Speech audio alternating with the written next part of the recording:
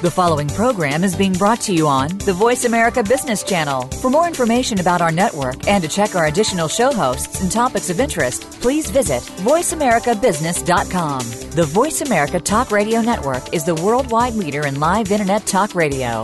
Visit voiceamerica.com. The views and ideas expressed on the following program are strictly those of the host or guests and do not necessarily reflect the views and ideas held by the Voice America Talk Radio Network, its staff, and management.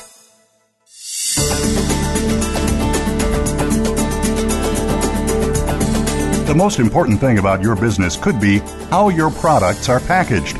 Packaging is the signature that you leave everywhere, and it speaks volumes about who you are and what you do. This is Ditch the Box with David Marinak. In today's show, we'll talk about marketing, increased sales, and how it relates to product packaging. Have you explored alternatives like flexible packaging? You should. It can save your company a bundle. Now, here is David Marinak. Hi, everyone, and welcome to Ditch the Box, the marketing / flexible retail packaging / how to build your brand radio show. I'm David Marinak, your host.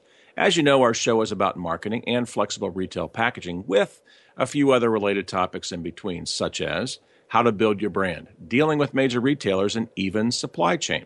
Our guest today is Andrew Cousins.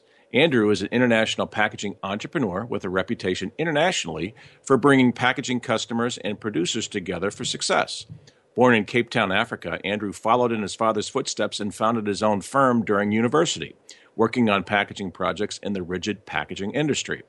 From the successes here, he joined Gowalla Closures, South Africa, and drove the international business model, expanding the firm into new creative markets for wine packaging. In 2008, he was asked to join Paxis Global in Switzerland as a packaging specialist in the international sales team. Traveling all over the world, he's built packaging factories in countries as diverse as Ukraine, India, and Croatia. As he took up the entrepreneurial role once again, his new wine packaging company took him to the UK, to Spain, and then to California, where he first met the flexible packaging market, namely stand-up pouches, directly in an interesting project for wine and stand-up pouches. Impressed by the range of options, he expanded into this new world and soon wound up working with Cellpack Packaging, a dynamic Swiss firm specializing in finding the solutions to impossible flexible packaging problems. Andrew lives in Bern, Switzerland, together with his wife, 2 small children, and an old Chevrolet Camaro. Andrew, welcome to the show. Hey, thank you very much, Dave. From my side, it's just a pleasure to be on the show and have the chance to chat about something that's so interesting to both of us. Yes, but you know what? Even more interesting is that old Chevrolet Camaro. Tell me about that one. Well, that's a 1999 Chevrolet Camaro RS. And I must say, in terms of power and noise, it's the best car I've ever had. When it comes to leaking and rusting, it does that equally well. But I have to say, it only leaks on the passenger side. So from my perspective as the driver, it's a fabulous piece of machinery. You know? I will tell you, I have a new Chevy Camaro. And I bought the new one based upon the old, so I was totally excited about the old Camaros. But when they came out with that new style that really goes back into that retro late 60s, that's when I bought one. So I am also a Camaro fan, and it's too funny that we had that in common from the very beginning. It's too bizarre. Right. Yeah, it's a special car, and I've got to say, I can't believe I waited so long. You know? It's muscle. That's what it is. That's the best way to describe it. It's muscle. I know Justin's back in HQ going like, what are these guys talking about Camaros? But that's okay. We'll get to packaging here in a second. Yeah.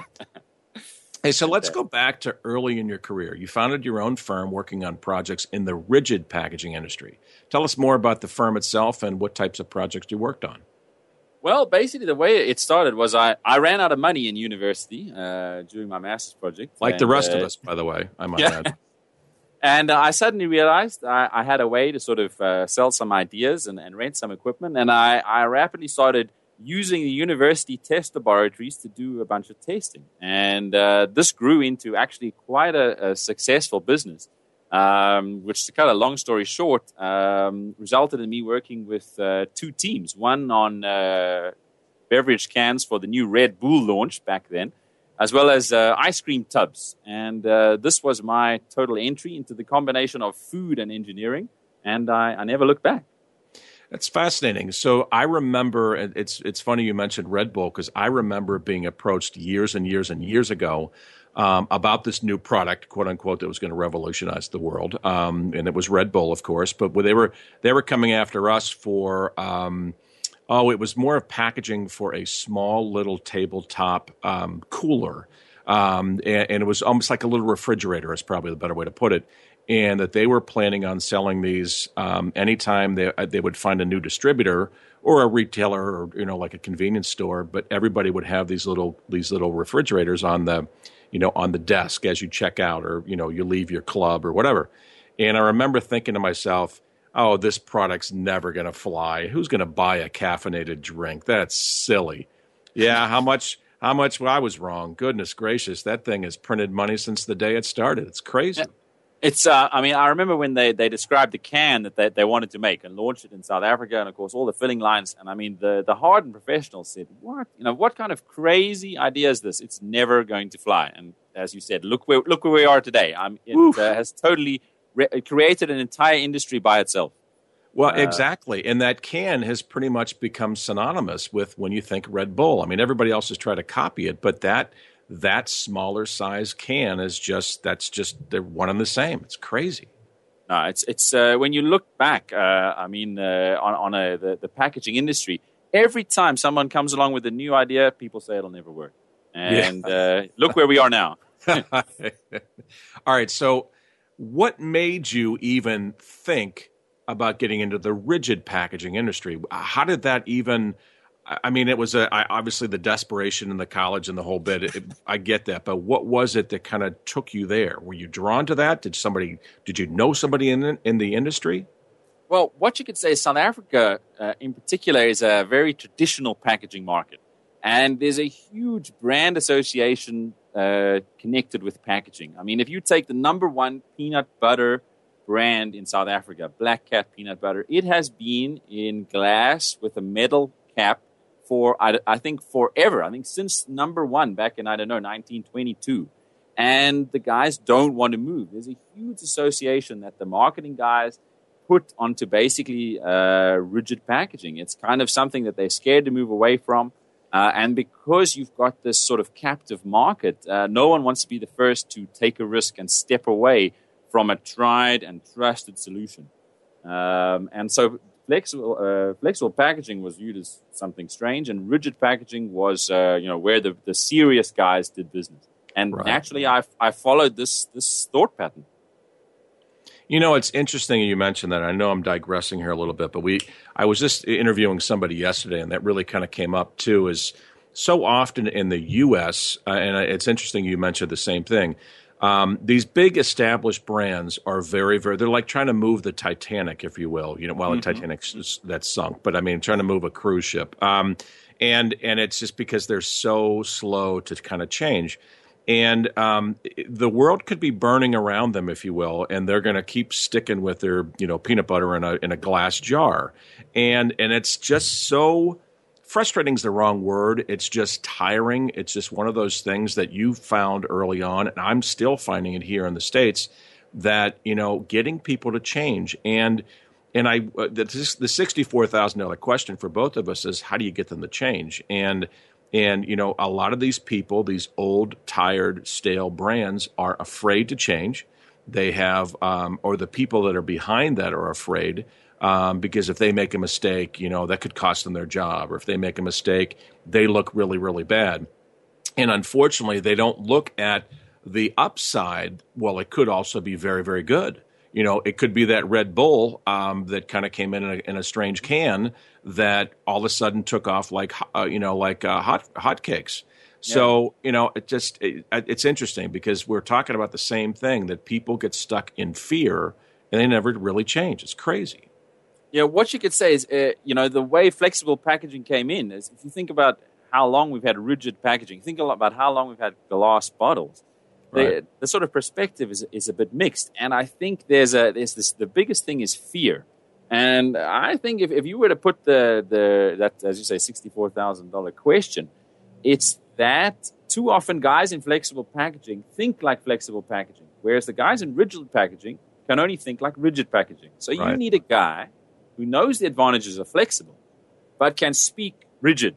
In other words, he says, your package gives you this and this and this and this, and you want exactly that. You don't have to sacrifice. You're not sort of stepping out off the cliff like Indiana Jones in, what was it, the search for the Holy Grail or whatever it was. You know, you're not stepping out. You've got all this this backup, but you're not sacrificing. Whereas I think a lot of the guys, it's kind of, like here in Europe, it's two different languages. And until you get someone who can speak both of them, you've got sort of not even animosity. You've just got a lot of questions that remain unanswered.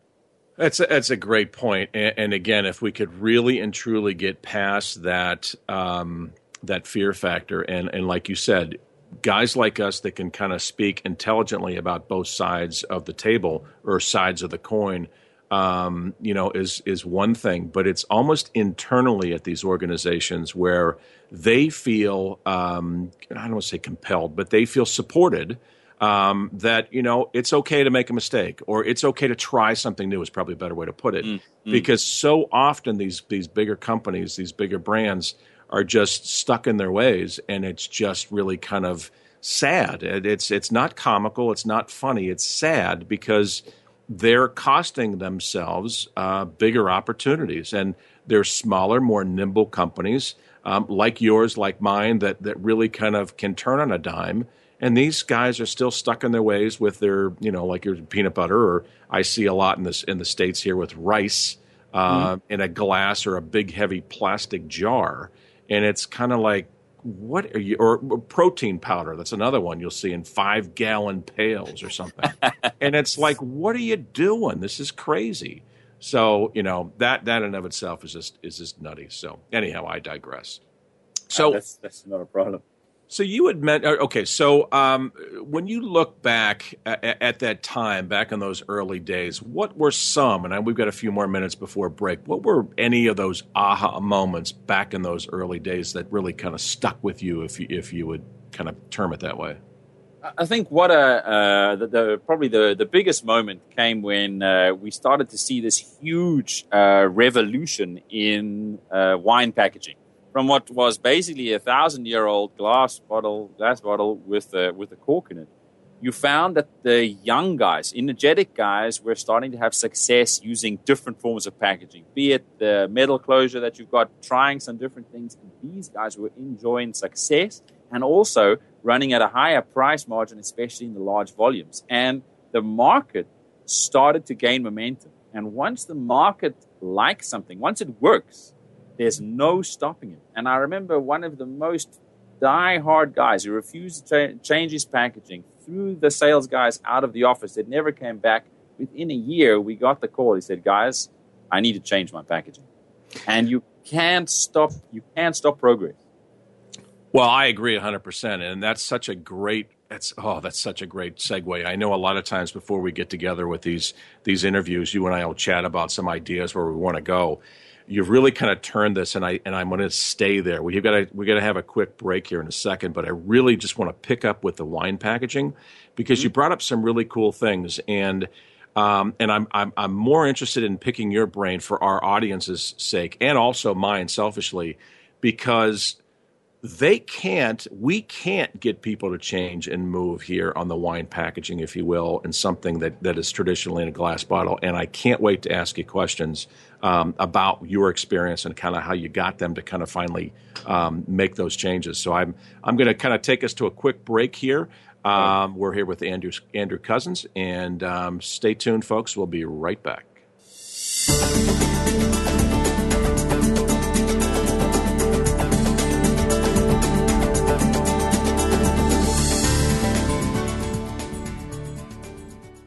You've got a great product, and it's now on the store shelves at all the major big box retailers. So what's the problem? You are getting squeezed. Cost reductions are demanded from the retailers, and they are not letting up. So what are you going to do? You can give in and watch your margins disappear and hope you can make them up with other clients or with other products. You can say no and watch the retailers make deals with your competitors. Or you could say yes because you've discovered a way to increase your margins and even get lost margins back. At StandUpPouches.net, we live and breathe flexible retail packaging. We have factories that can run as few as 5,000 pieces and scale to millions without any change in quality. We are ISO 9000 and ISO 14000 approved and offer complete supply chain solutions using our Ohio warehouse. Your retail packaging is the voice of your brand. Don't use inferior packaging. Choose packaging that not only protects, but keeps products fresher for longer while building your brand. To learn more, visit us at www.standuppouches.net or call us at 866-440-2123. Today, enterprise technology is both strategic and global. Each week on CIO Talk Radio, IT thought leaders from around the world share their experiences with listeners as they discuss with Sanjog Aul how they are trimming costs and partnering with business to innovate and help IT become more competitive. This means better care for customers and improves the corporate bottom line. If you want to keep up with IT thought leadership, listen to CIO Talk Radio with Sanjog Aul every Wednesday at 7 a.m. Pacific Time, 10 a.m. Eastern Time on the Voice America Business Channel, the bottom line in business talk. Engage with Andy Bush takes you inside the mind of a top global market and public policy analyst who has been featured regularly on CNBC, Yahoo Finance, and numerous radio and television programs. Our program will bring you guests and stories from the top of the political and business worlds. Each show includes Andy's point of view roundup and what it means for you at home. Life's complicated. Let Andy help you figure it out. Tune in every Friday at 12 noon Eastern Time, 9 a.m. Pacific on the Voice America Business Channel.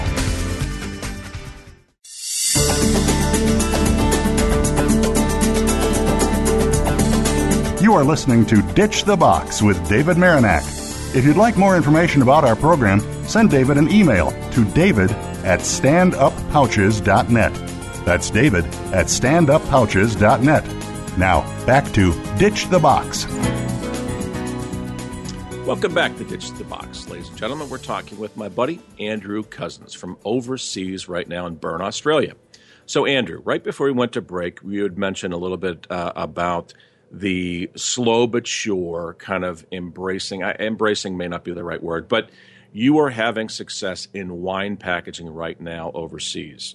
Tell us what the experience, I guess take it from the beginning, what that, how hard it was for you to even introduce something as radical as flexible packaging, a new style of wine packaging in a tired and an old staid industry, if you will, and kind of take us through that whole evolution.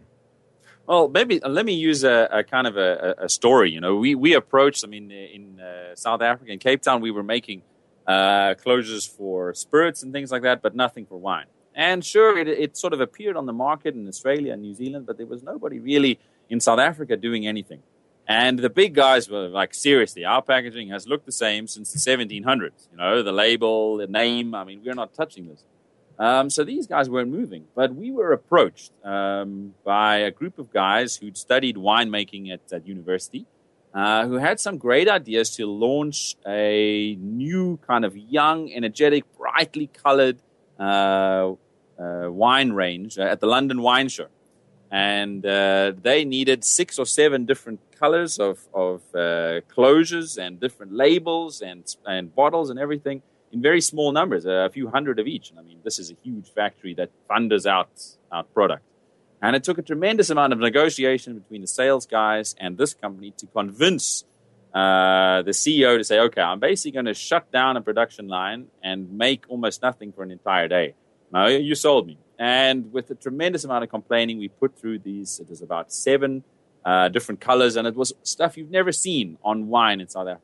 You know, it was bright orange, bright yellow, bright blue, bright green. I mean, everyone looked at it and said, this is crazy. Off they went to the London Wine Show, and within, and basically they were a blender. So they didn't make wine, they bought and blended. They went up to the London Wine Show sometime in 2006, end of 2006. By the end of 2007, the start of 2008, they rapidly approached position of biggest client of the factory. We dedicated the entire production line just to handle their closures in all these colors. Now let me just stop you really quick, just to clarify. the closures are closures for wine bottles at that point. Is that correct? Have we switched? Okay, got it. Okay, what you say is you got to say what you got to look at is kind of the process. What you had is you had a cork in a bottle with the label with some sort of crest. Basically the first tip of the iceberg was this move from the cork into this closure, and basically the color change. You're still in a glass bottle, but what you've done is you've launched something that is totally ignored by the major industry and is massively accepted from the convenience factor of the market. And from there comes now into the whole. Now you get into the next step after this. I mean, we're still going back almost 10 years now.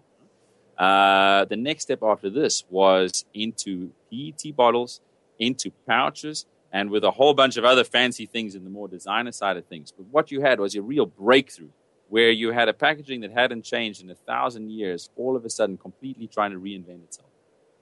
And I love the fact, and I can definitely hear it because I've been there. You're getting a company that says we're going to shut down a production line for an entire day to try this new style of packaging, right? I heard that correct. Mm-hmm, mm-hmm. And I can only imagine, and props to you and your team for going through it, but I can only imagine the head shaking and the head scratching and the what is this Andrew Cousins guy and his team doing? Are they out of their mind?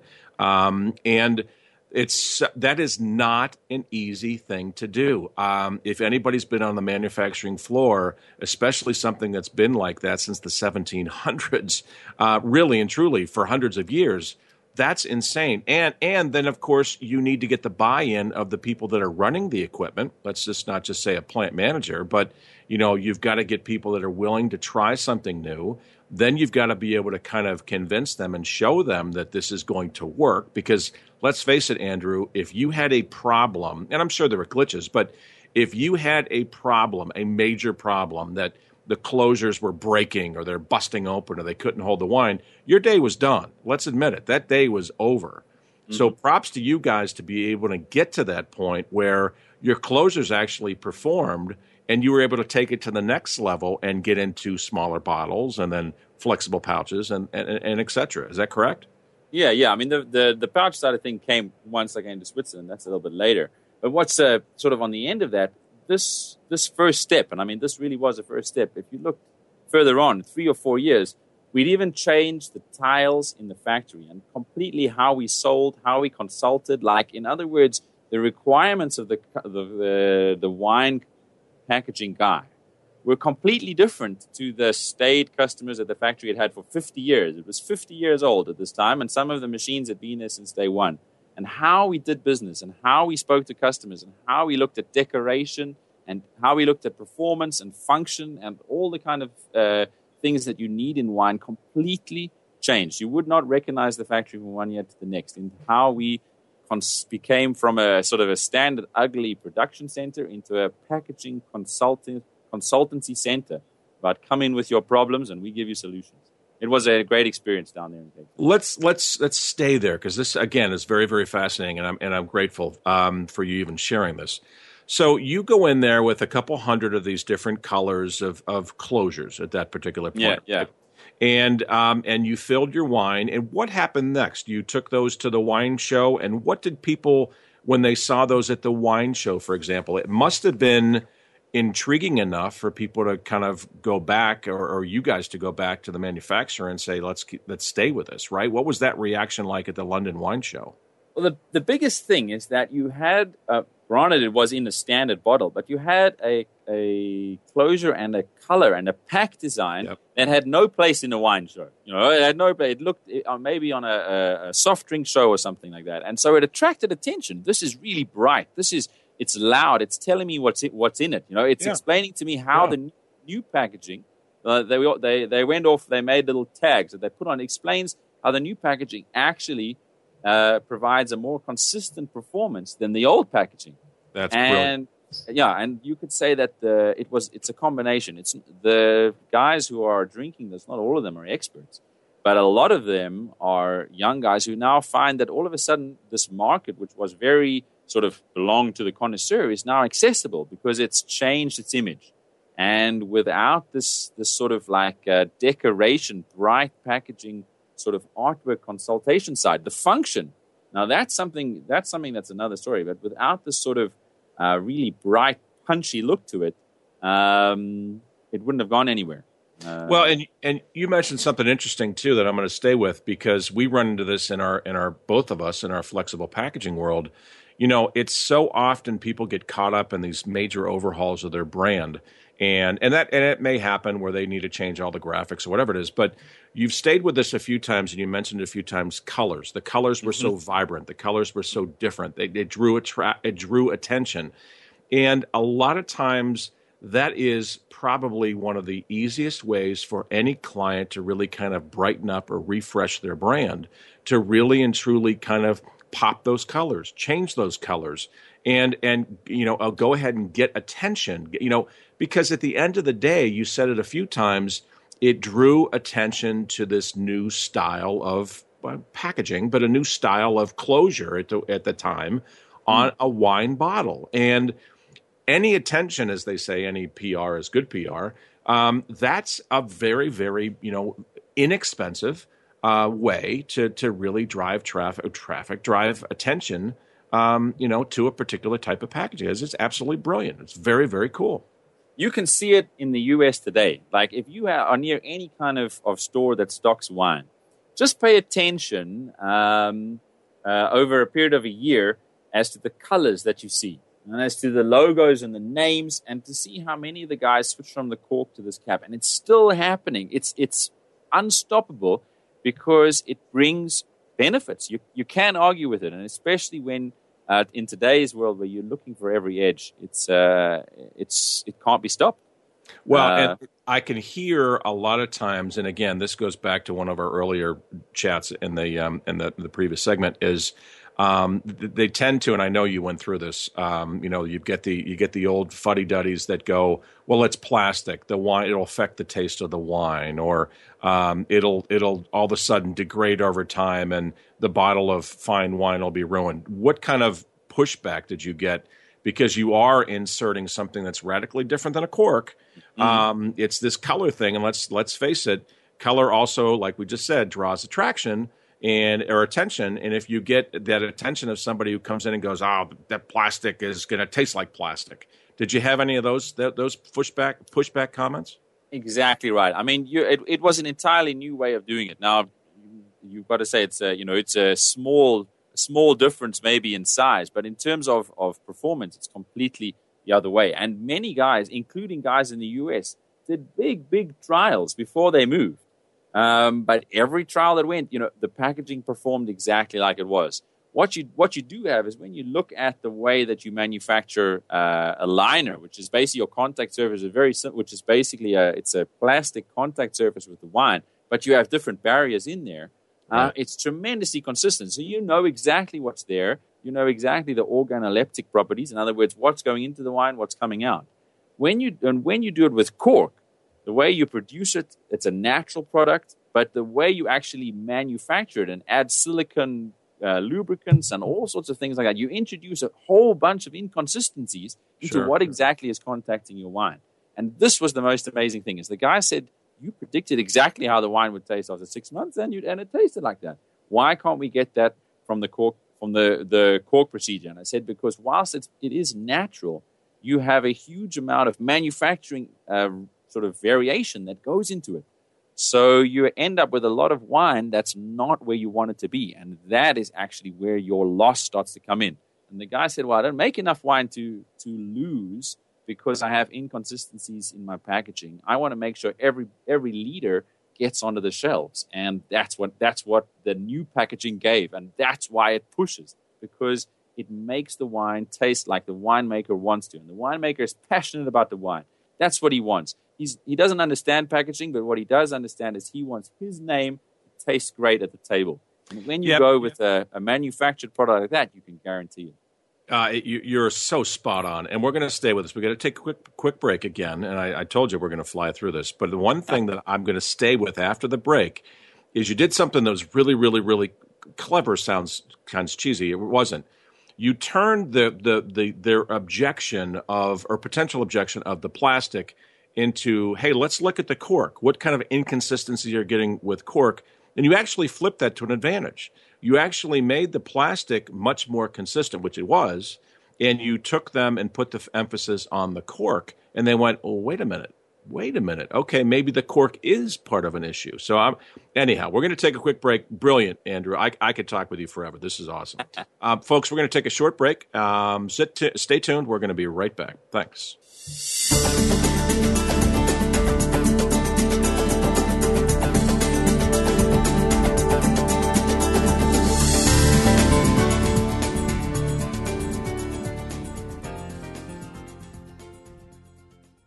What is the Serve Hour?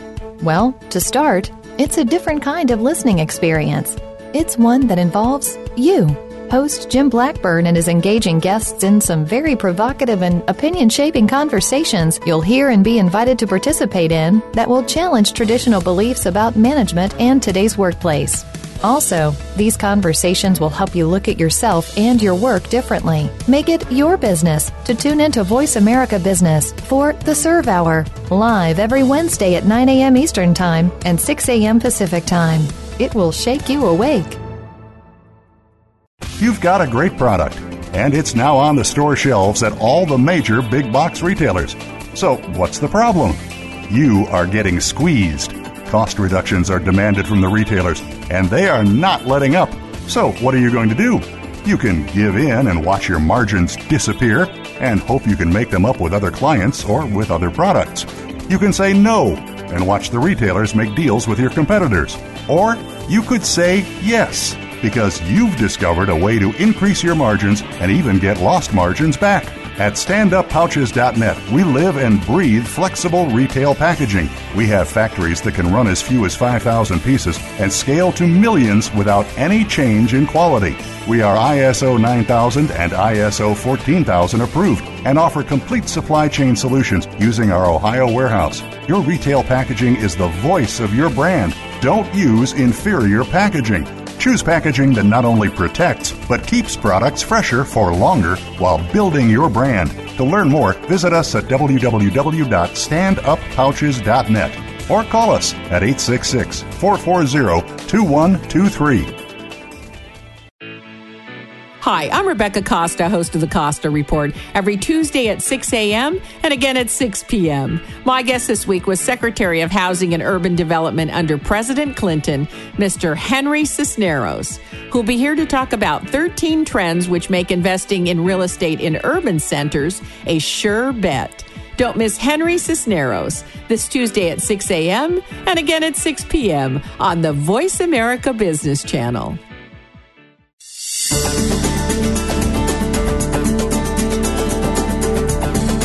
You are listening to Ditch the Box with David Marinak.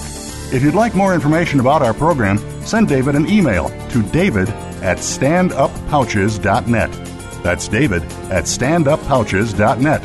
Now, back to Ditch the Box. Welcome back, ladies and gentlemen, to Ditch the Box. We're talking with Andrew Cousins, initially with Cousins Wine Packaging. But Andrew, we're having so much fun talking about wine packaging. I don't want to get too far from some of the other great topics that kind of led you and I to connect, and the flexible packaging world, but also your take on the industry in general and your viewpoints from overseas and how things kind of relate here to the States. There's so much stuff we can go to. So anyhow, but let's just wrap up the segment we were talking about a little bit ago about so you finished up at the London wine show. You've got this great closures. What kind of time frame was it once you kind of came back at that particular point that I guess you could say the light bulb went off? Did it take like a year or so for them to continue? Was it a hard sell after you had some initial success at the London Wine Show? Wrap that up for me as far as where that whole thing went from this new vibrant closure on wine packaging.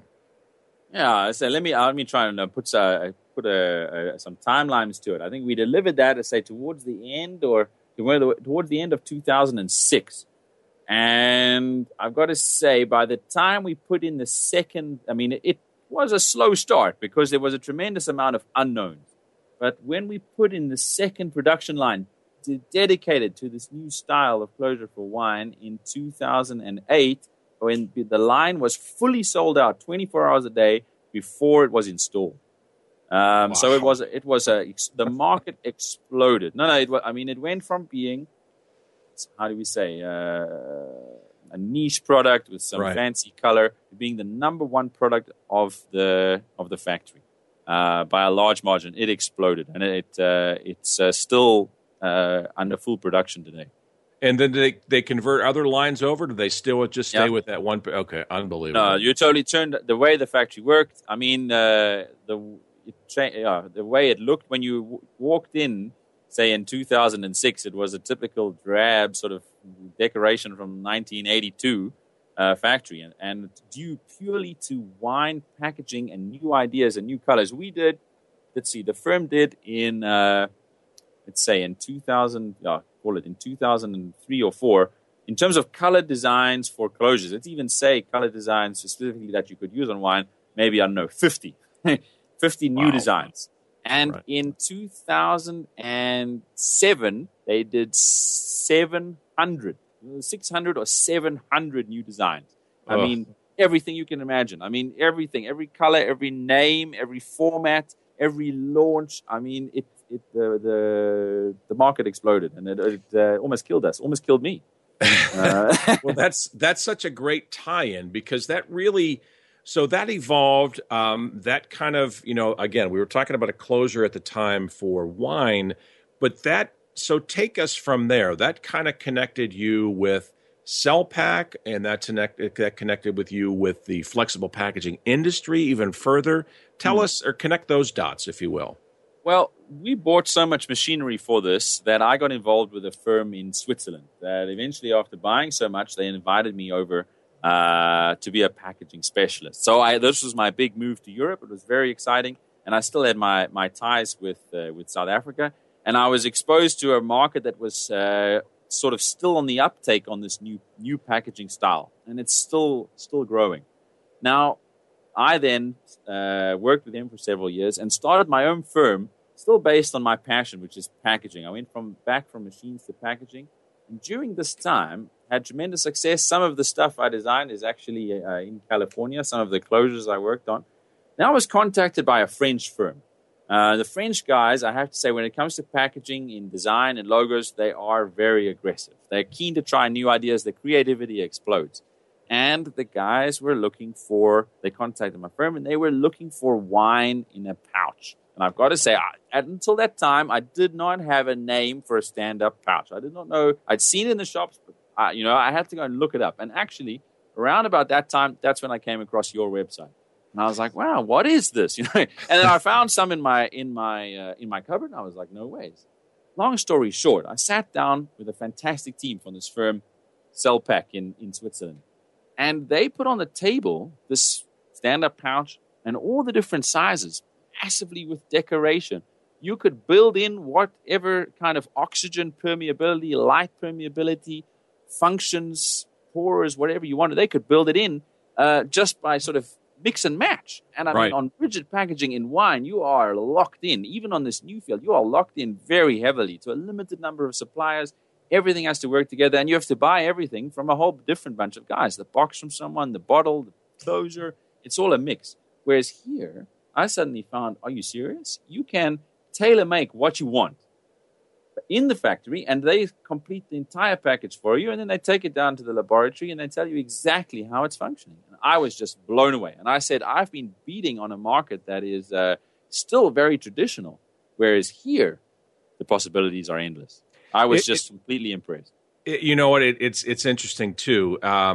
You're right on. So we wrapped up last segment where we were talking about how you guys had turned what looked like a disadvantage, if you will, into an advantage, where you took this closure and the property of the closure and saying, hey, this is very consistent.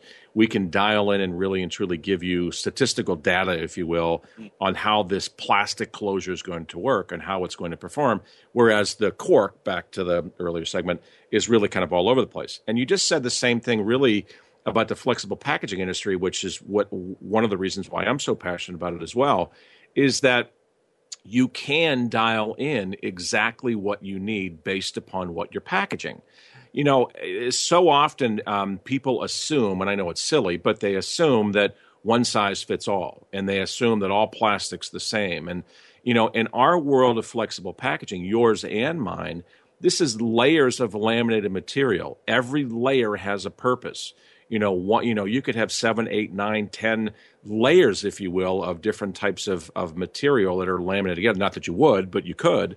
But what I'm getting at is that, you've got one layer for puncture resistance, one layer for barrier, one layer for your print layer, your printing, one layer for that heat sealability to close the thing. And all that kind of stuff, one layer, of course, for food grade, which is usually that sealer closure. But what I'm getting at is you're absolutely right.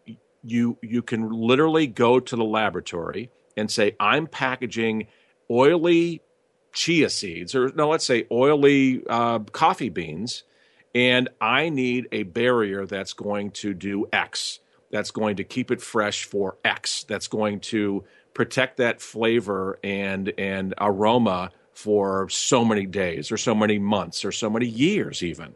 And that's the beauty of this. One of the real beauties of this industry is that you can dial it right in, like from the laboratory, and you hit that spot on. It's fascinating to me as well.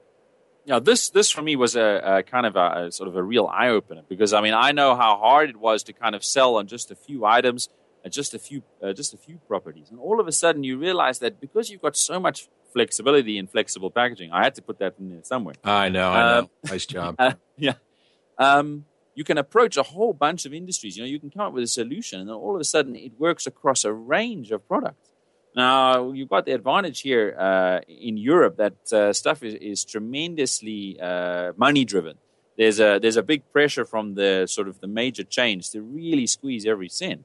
So when you can offer something that works just as well as a rigid packaging, sure, but gives you all the properties but takes up none of the space, it's a fantastic solution. And there was a chocolate firm that switched from rigid to flexible exactly for that. Now, and because actually in the end, the flexible packaging provided a better container for the liquid chocolate that gets shipped all around the world than the rigid packaging, because you could build in that the contact layer was a really special contact layer that put absolutely nothing into the chocolate. You can make it thin enough so that your cost is not exorbitant, where with rigid packaging, the guys have kind of got to shoot it in the middle a little bit because they can't make the entire canister out of this material. And these chocolate guys were excited because they had now a real solution, and we were excited because we got some chocolate. But stay with that for a second, because you had motivated, interested people, your client, the chocolate firm at the time, right? And we run into, and I know you do as well, you run into those people, like we were talking earlier, that are in the glass, the rigid packaging, that are so stuck in their ways, and they are afraid to move. And what do you find? And I know that's probably a bigger question here, but we got a few minutes left in this break. But how do you get, it's one thing when you got somebody that's interested in making a move because their bottles cost too much, or their jars cost too much, or they take up too much space, or cost, the energy that it takes to produce. But what when you have some of those other people who are just like, I'm not changing this thing. I'm not going to get out of a wine bottle or a glass jar. I'm going to keep my peanut butter in this jar. How do you kind of combat that, if you will, to kind of get somebody to look at the advantages of flexible packaging? I guess the biggest thing is you kind of do a little bit of a comparison where you kind of at least show that theoretically this is exactly where you want to be. And depending on the size of the group, the number one thing the size of the client, the number one thing to do is actually a storage test. Where you put the material, be it cheese, be it chocolate, be it whatever, in the equivalent package. And you say, right, guys, I'm going to sit in there for 20 days, 30 days, 1 month, 2 months. Sometimes when you're dealing with like dental glue and things, the guys want it in there for 6 months before they're convinced. So the big guys, you have to really drill your way in. It's not an overnight stuff. There's definitely two types of approach. For me, the older the packaging, the more you have to sit down and really convince. It's easy to say, come on, guys, the market is moving. And they're like, come on, we are number one.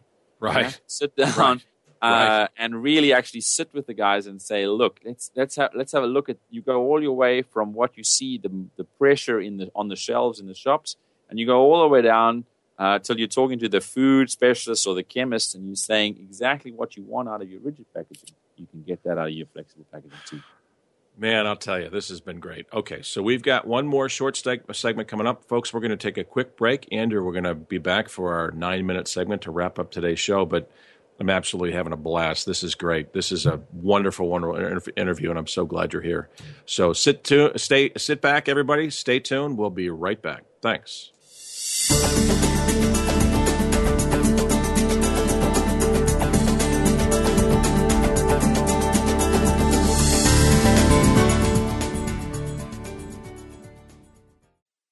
Dialogue is the single most powerful leadership tool we have to make a difference in the world. Leading Conversations with host Cheryl Esposito creates a place for that dialogue. Tune into the Voice America Business Channel every Friday as Cheryl hosts new conversations among leaders from around the world in business, government, art, economics, and social change. We'll explore big ideas and everyday actions and learn how their own leadership has led them to discover a newfound sense of possibility in the world.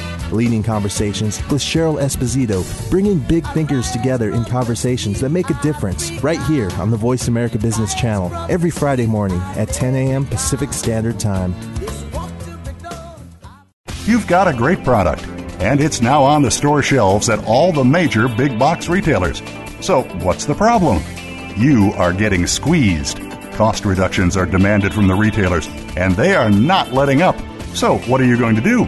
You can give in and watch your margins disappear and hope you can make them up with other clients or with other products. You can say no and watch the retailers make deals with your competitors.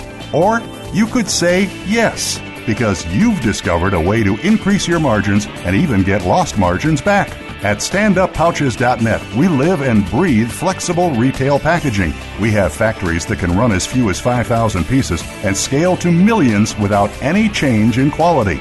We are ISO 9000 and ISO 14000 approved and offer complete supply chain solutions using our Ohio warehouse. Your retail packaging is the voice of your brand. Don't use inferior packaging. Choose packaging that not only protects, but keeps products fresher for longer while building your brand. To learn more, visit us at www.standuppouches.net or call us at 866-440-2123. Great leaders today have certain capabilities that set them apart. These leaders have discovered transformational leadership. Now, you can discover the same ideas, insights, and programs that have led them to success. Inside Transformational Leadership, hosted by Kate Ebner, is produced by Georgetown University's Institute for Transformational Leadership. We'll explore these stories and concepts every Monday at 11 a.m. Eastern Time, 8 a.m. Pacific Time on the Voice America Business Channel.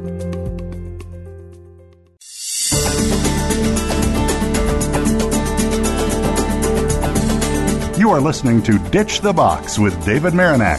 If you'd like more information about our program, send David an email to david@standuppouches.net. That's david@standuppouches.net. Now, back to Ditch the Box. Hi, everyone, and welcome back to Ditch the Box. We are talking with Andrew Cousins. We're going to finish up our time today. We've got a 9-minute segment, so let's just stay with where we were going with that too, Andrew, as far as this great, innovative, new, no, it's not new, but I mean packaging and flexible packaging and such great advantages of using this over that tired and stale and stayed rigid packaging, if you will. One of the things we were talking quickly at break, and I want to make sure we get this in because I think it's so important, is the recyclability of flexible packaging and the environmental impact of flexible packaging versus the rigid packaging and some of the others. So let's pick up from there. What are your thoughts? What are you seeing happening overseas, if you will, in that world? Well, probably the biggest difference that I see here is that for every bag of trash that your average household creates, you have to pay. You have to go down to the local post office and buy a sticker depending on how many kilograms or liters your bag is. So that means every bag of trash that comes out costs you. So naturally, you're looking for ways to move as much as you can elsewhere. you've got your trusty PET bottles, which you have depots for. But a lot of the other things, your heavy polyprops and things like that, your industrial, your kitchen cleaning chemicals, you can't do anything with this, and it takes up a tremendous amount of space. So you've got to drive to use something that is just more compact after you've finished using it. Now, when it comes to actually recycling, even in Switzerland here, we're pretty advanced. But 10 years ago, it wasn't so much. It's still downcycling. Even with your PET and a lot of stuff, they crunch it all together, melt it up, and turn it into basically black bags or one-way pallets. They turn it down into something like that. So there is a process, but it's not technically full recycling like what you can do with aluminium or something like that. Now, when it comes to flexible packaging, you've got the whole chain. When you see the amount of trucks on the road here in Europe, the amount of miles and the liters of diesel or gallons of diesel that get consumed transporting fill and empty packaging around is incredible. So you've got now a drive to save energy in the whole chain. You've got an amazing amount of volume. When you're sending canisters, be it for shampoo or conditioner or for floor cleaner, when you're sending these things around before they're filled, you're just basically, you've got this huge rig just transporting air. Right. And then once the thing is empty, you've got to get the person has got to take it to the recycling center. Now, with your flexible pack, and if they don't, then it ends up in the landfill as basically volume. That's a huge problem where we have no space here in Europe. When you do with flexible packaging, it's the same materials. You've got in your standard PET bottle, you've got PET and you've got polyethylene. It's the same in your average pouch.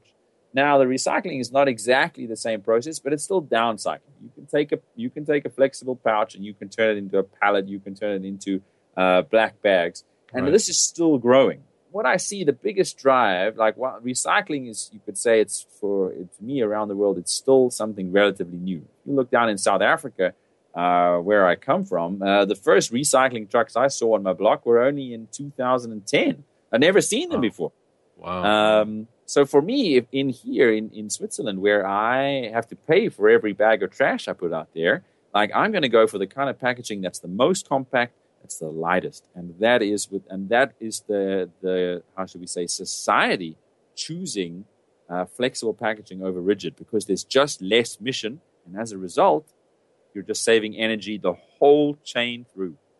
Stay with that for a quick second, just to clarify. When you say you have to buy a sticker or a token or something like that from down at the local post office, is that for all trash or all recyclables? What is that? Because it's a little different here in the States. I just want to clarify. Yeah, what you have, I guess what you put outside on the street is basically you got three things. You can do your trash, which you need a sticker for, and what's free is cardboard and paper. Got it. But all plastics, you have to take yourself to a center, be it a shopping center, where you can put it into these big containers. The same with glass. You've got to take it down to a center and chuck it in a container. And that's naturally for free. But if you don't do that, then you just crush it and put it in the bag. So there's no pickup for plastic at your home. Okay, because they do that here in the States, and it's interesting too. Again, we're talking about a bigger country here in the U.S. versus Switzerland or whatever. But what I'm getting at is the landfills and the trash and getting rid of the trash and all that other kind of stuff is such a you've got to be committed. It doesn't. The thing that still happens here in the States is that you've got one town that embraces recyclability. And one town that just doesn't do anything, or one town that emphasizes it, and the whole community's involved, and people pick it up, and people take it to the recycling center, or they gather it at least, and then you've got another town that just throws it away with the regular trash, and that's one of the biggest battles that they have here in the States is that. Again, it's eventually going to get there because flexible packaging is not going away. But the problem is that you've got to have buy-in from everybody. And until the whole government or until the whole community, until everybody is committed to it, you only get part of the way there. And it's just so frustrating because flexible packaging really could be a key driver in recyclability for frankly, the environment to come. No, I totally agree, Dave. Like, you could say recycling is a little bit of a first world problem. But if you put your finger on it and you create a package that is beneficial, you could say, even if you don't recycle it, like the average PET bottle, if you don't recycle it, you're just taking up space. If you're a bit lazy and you put your refill pouch in your bag, it takes up the same amount of space as your average envelope. And that is straight away, even if the worst town in the county doesn't do anything, that immediately is a saving. If you look at the cubic kilometers of trash that we generate, this is just fantastic. And just, again, the massive, and I'm staying right with where you went there with that too, just the massive loads of trash that we see, even if we're only focusing on plastic that people just throw away with their everyday trash. And goodness gracious. And then they quickly, of course, and I know I'm jumping on a bandwagon. I know you've heard this from me before, but it's so frustrating because immediately, at least at a landfill here in the States, the first thing they do with all trash, I don't care whether it's, however it gets to the landfill, they bury it completely. And you can have the fanciest, additives or materials that whatever packaging is made from. And if you immediately bury that and it takes away the sunlight exposure and it takes away the air, nothing is going to biodegrade anyhow. Now you've got a mountain of trash that's buried 500 feet in the ground that's going to stay there for the next 100 years. And it's frustrating. It's crazy. No, it's when you go down to your shop and you actually look at packaging, you got to realize that it's often one way, that it's actually making trash. So the whole line needs to be taken care of. But biodegradable, that's another topic that's very interesting. It gets people very excited. But you got to realize that the biodegradable stuff isn't going to look after the contents often, at least today's technology, as well as the latest. So you end up saving a few kilograms or a few pounds of plastic, but you end up throwing away a few thousand tons of whatever the product was that is now spoiled. Exactly. Oh, man. All right, so I'm just going to make the offer right now. Would you come back, Andrew? Because I want to stay. It's like, A, I'm talking with an old friend because I am, but B, it's fun because we're talking the same language. Again, this has been such great fun to just share these ideas, but you hit something that I'm going to have you back specifically to talk about the biodegradable world, because it's just like, that's crazy. And everybody jumps on that, but you're spot on. Right. Well, I've got to wrap us up, my friend, so I hope that you'll accept my invitation to do this again. That's great, Dave. Absolutely. You just give me the time and the place, and I am ready. You're the best. Thank you.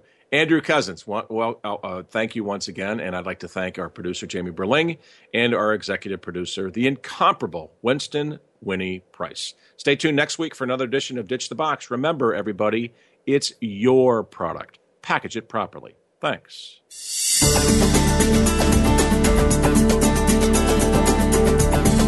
Thanks for listening to Ditch the Box. We're live every Wednesday at 12 noon Pacific Time, 3 p.m. Eastern on the Voice America Business Channel. Please join David Marinak for another great show next week.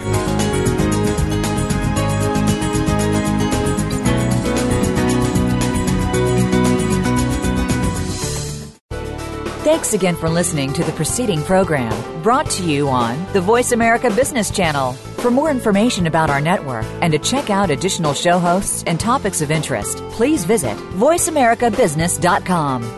The Voice America Talk Radio Network is the worldwide leader in live Internet talk radio. Visit voiceamerica.com. The views and ideas expressed on the preceding program are strictly those of the host or guests and do not necessarily reflect the views and ideas held by the Voice America Talk Radio Network, its staff, and management.